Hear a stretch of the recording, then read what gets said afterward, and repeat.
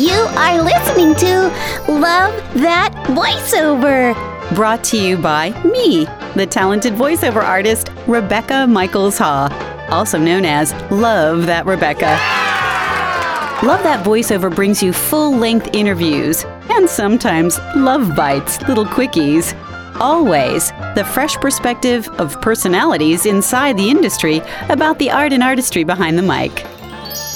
Hey, all you beautiful, fabulous, gorgeous, sexy, exciting people that are listening. This is Rebecca Michaels Haw, your host. Today I have with me a very secret guest. He is an acting teacher of mine from my past in the San Francisco days, Mr. Ed Hooks. Welcome. Thank you. Thank you very much. I love your intro. Ed is really dear in my heart because he was teaching me when I was really first learning about acting for voiceover or acting in general. But the reason I wanted to bring Ed to talk to you all is to really kind of think about acting from a different perspective. Ed now specializes in teaching acting to animators. People who draw the images, right? Mm-hmm. That's right. Yeah. So tell us a little bit more about yourself. You've written a book. You do a lot of international traveling. Yeah. Give us a synopsis. Yeah.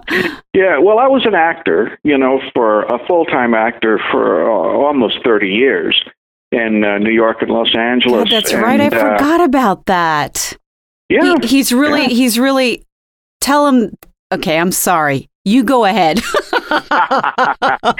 Now, I worked on a lot of those television shows in the 80s, The Fall Guy, Murder, She Wrote, Empty Nest, Full House, all those big names. All those shows. I did maybe 100 of them, a lot of shows, yeah. And I was trained in New York. I went to American Academy of Dramatic Arts, and then I studied with various people there in New York. And I was in New York for almost 8 years. I did a lot of plays and commercials, and then went to LA. I lived off of commercials, and I was doing working on the stage. So at some point along the way there in Los Angeles, I started running an acting class for actors, and we were the professional level stuff. Right. And then, forget the exact year, but I went up to San Francisco because we were inclined to get our daughter at the time, who was going into the first grade, to get her out of Los Angeles. And so we went to the Bay Area, and I continued to commute back to Los Angeles for auditions and work, and to also work in San Francisco. And I had my acting classes there. I had an acting studio in San Francisco, and that's where we met. Yeah. Yeah. So that my life became working on these shows, commuting back and forth, teaching acting, and in San Francisco mainly. And that was the way that was until 1996. In 1996, one of my acting students in San Francisco said to me after class one night, he said, "Would you be willing to teach a class on site?" And he said, "I work for an animation company, and we're making a movie. We've never done that before. We've only done commercials." Well, I didn't even know what he did in the daytime. Actors have jobs and such. And so I said, "Sure, why not? I'd be happy to do something like that." Right. What happened then was that the company that he worked for was called Pacific Data Images, PDI, right? And it had been recently bought by DreamWorks. And hello, and the first movie that they were making was called Ants. Was it ANTZ? And it had Woody Allen in it, and yeah. So I went in there to teach the animators and screwed it up. because I thought I knew how to teach acting, and you did the same thing with them. Sure, I figured there's, if you want to learn to act, you get up and you act. I mean, come on, this is what you do. Let me work with you like I work with actors. And you get them up in front of the group, and you make the animators, who are total introverts, probably. Yep, that's Freak exactly out. the problem. Oh my gosh! You're on it. So what happened was, I went in with scripts and improvisations and things for them to do, and about the third or fourth class, half of them just wouldn't come to class. And that's an anarchy. And I tell you, it was like hitting me in the face with a fresh fish. Gross. I had never experienced that. Right. And I could see that it was just, I just was lost. And so the human resources people took me to lunch. Right. And I figured, well, that was going to be a nice fond farewell. And they said, well, it's not working. And I said, yeah, I can see it. I'm sorry. I feel awful about this. I don't know why it's not working.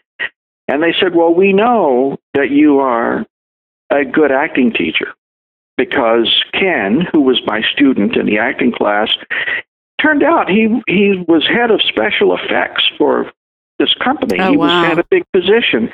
And so he was taking acting classes just because he personally liked it. And and so he assured them that I was a good teacher. And they said, if you want to try something else, if you want to experiment, we'll keep you on and you can do that. So I said, well, thank you. And I went back. I got all those animators together again. And I said, okay, look here. I said, I think I understand something about acting, but I obviously don't understand anything about animation. Poor Ed. And yeah. And I said, what we need to do here is I need for you to show me how you do what you do, and I need to shut up and let me follow you around until I can get a handle on this, and then maybe I can come up with something. And that's what happened. You ended up writing a book, Acting for Animators. So this obviously, you turned lemons into lemonade. You completely exactly right. Took care of the people who were trying to learn something. They felt there was a gold nugget in there, and you really turned it into something that was rewarding for them. You ended up writing a book. You've been traveling internationally. Mm-hmm. This has obviously been received very well. What is it that you're actually communicating to the animators, or what is it that you're teaching them? Well, the big distinction between animators and actors is that actors, as you know, work in the present moment. Right. I touch your cheek, you react, I react to your reaction, etc. Animators don't have a present moment. They have 24 frames make a second. They have an illusion of a present moment. And therefore, they do not need any of the sensory work that actors have, because actors are all the time working on relaxation, concentration, sense memory, emotional recall, all these things. And animators don't need to stimulate themselves emotionally in the present moment. The actor in an animation is actually the animated character on the screen. Right. And the animator is more like a puppet master. So once I figured that out, then I said, okay. Well, the reason why they left the class like they had was because I had them doing actor things, and they just didn't need it. And so I invented a way to teach them acting theory without having them get up and run around. I did it with deconstructing clips from films, live action and animated, and showing them what works and what doesn't and why. Do you remember, this was 1996. Toy Story came out in 1995. So Ants turned out to be only the second computer animated movie ever. Wow. And I wouldn't have been smart enough to have pursued this. But you know what? There's something here. There's a lesson here for your listeners, and that is that the opportunities come. They come right past you every single day. The trick is to be able to recognize them. Yeah. And you know that. Once I saw that they didn't have a present moment, then it became like a challenge to me. I said, oh. And so there were no books. There was no acting for animators. I invented it. Sweet. So, yeah, and I tried it. Nobody wanted to publish this book. I had written Seriously? 2 or 3 other. Nobody wanted to publish it? No, because, Rebecca, the publishers that publish books for actors didn't know anything about animation. The people who published books for animation didn't know anything about acting. Okay. They didn't connect the dots. Yeah. And so what I would kept, and mind you, I had written several books already for actors. So I had some credibility as a writer. Sure. And the publishers would say to me, Ed, if animators needed their own acting book, there would already be one. And I said, no. You should have said, let me tell you one word, innovation. I told them, I said, no, you're wrong. It's just not, they don't do it the same way. Yeah. And finally, a publisher who had a partner in life who was an animator. Okay. The publisher, the editor there, said, you know, my partner says that this is a good idea. Wow. And so we'll try.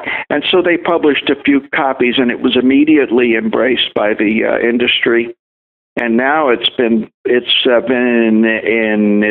3rd revision, published now by Routledge and in London. Amazing. And I've had, I don't know, many people that have been through my classes. So what was the first year that your book came out called Acting for Animators? It first came out in 2001, and then it was revised in 2003, and then it was published in a revised 3rd edition in 2011. And congratulations again. I know you've heard me say that before, but really amazing that it's been embraced and you were really a road paver in that case. It's an exciting time. I'm going in 2 weeks. I'm going to China. I'll be over there for almost 3 weeks. I'm going to teach at the Communications University of China in Beijing, and then be doing some work in Shanghai. Yeah, you're always traveling, always. I have to tell everybody, Ed does this great newsletter that comes out relatively once a month, and it always is chock full of great information from the latest travels that he's been on, which is a short snippet that he gives you. But he always has another excerpt about acting, a kind of an acting theory, perspective. That's always a wonderful story. It's something that's from your life that gets triggered and creates this story that you want to tell about acting somehow or another. You're a sweetheart. Well, anybody who wants to get that can just send me an email. My email address is edhooks@edhooks.com. Great. Easy enough. And I have a website, edhooks.com. Ed Hooks, EDHOOKS.com. We're going to take a quick break. We'll be right back. Hang on with me, Ed. All right. During this quick break, I just wanted to ask you to go ahead and connect with me. Twitter, 2 ways, @Rebecca Michaels and @LoveThatVO. You can connect with me on LinkedIn by finding me as Rebecca Michaels. You can connect with me on Facebook on my Facebook page, Rebecca Michaels. My website for voiceover is lovethatrebecca.com. And I'm also starting a voiceover improvisation workout group. So go to my website and go to the tab called Love That Improvo, Improv VO. And get the information. I look forward to hearing from you in any way, shape, or form. Always. Love That Voiceover brings you full-length interviews and sometimes love bites, little quickies. Always the fresh perspective of personalities inside the industry about the art and artistry behind the mic. This show is a dream come true for me, and I offer you my gratitude, my deepest gratitude. Everyone, you beautiful, sexy, delectable, delicious, funny people that are listening. And very, very deep gratitude also to my incredible and wonderful and talented guests who let me spend a little quality personal time with them. Now back to the show. All right, we're back. We're back with the fantastic Ed Hooks. Hello. Do you work much with companies that are developing games, or are you dealing with universities, or who are the people that you're interfacing with? Universities. No. You're talking about developers, companies like Electronic Arts and Valve up in Washington State, Microsoft, Epic Games. The voice actors rarely interface with the animator or the person who's developing the character, and oftentimes the voice comes before the animation is created. When you're working with the animators and you're teaching them theory, do you use examples with voice? Mm-hmm. Well, you're right about the procedure where the voice comes first. Just as an interesting side note is that's the way we do it in the United States. They don't do that in Japan. They do it the other way around. Miyazaki, who does the fabulous movies. I love him. Miyazaki does animation first and then voice. Fascinating. It is. I think that in the United States, I think maybe Lady and the Tramp was the first animated feature where they recorded voice first, and then once they started using celebrity voices in the main parts, then they started making the characters resemble. When they go into a recording session and they record Robin Williams or someone.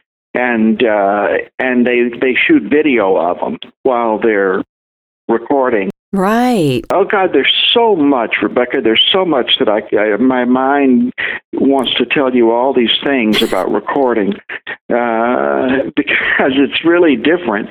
Many of the people who are running these sessions for voices in the animated features and the games don't know anything at all about how voice actors do what they do, or how actors do what they do at all. Except from the experience in that room doing it over and over again. Right. Yeah. And so what'll happen is, okay, so say you, Rebecca, you get yourself they call you up and they want you to come in and do this. So you go in and they tell you, could you do it, do this happier and faster, this particular line here. And they say, sort of like this, and then they'll maybe do it for you. Right. And so in your mind, you're saying, this guy does not have a clue. But you're not going to tell him that because you're punching the meter. Yeah, you're there for a purpose. That's right. And so what you're going to do is you're going to do the best you can to give him what it is you want. You're going to translate what he's asking for into something that you can play without having to explain to him what you're doing. And then when it gets it, then he says to his friends, he says, see, that's what good direction is. Because, a lot of the movies and also the games, they'll record them with one actor in a booth. Yes. And give you a headset. They'll record the actors separately. You're playing off of a pre-recorded voice as a partner, a scene partner, and you can't act with that. What you can do is give it to do something that sounds like you're acting, but you really cannot act with that because the performance is fixed. And one of the things about acting with actors is the unpredictability of it. Right, and the authenticity of the... the interaction. Yeah, the interaction, the immediate interaction. That's right. The in-person interaction. Yeah. There was a movie out a couple of years ago now called Rango. I don't know if you... Yeah, with Johnny Depp. Mm-hmm. And that movie was directed by Kurt Verbinski, who had only directed live action. He did all those Pirates of the Caribbean movies.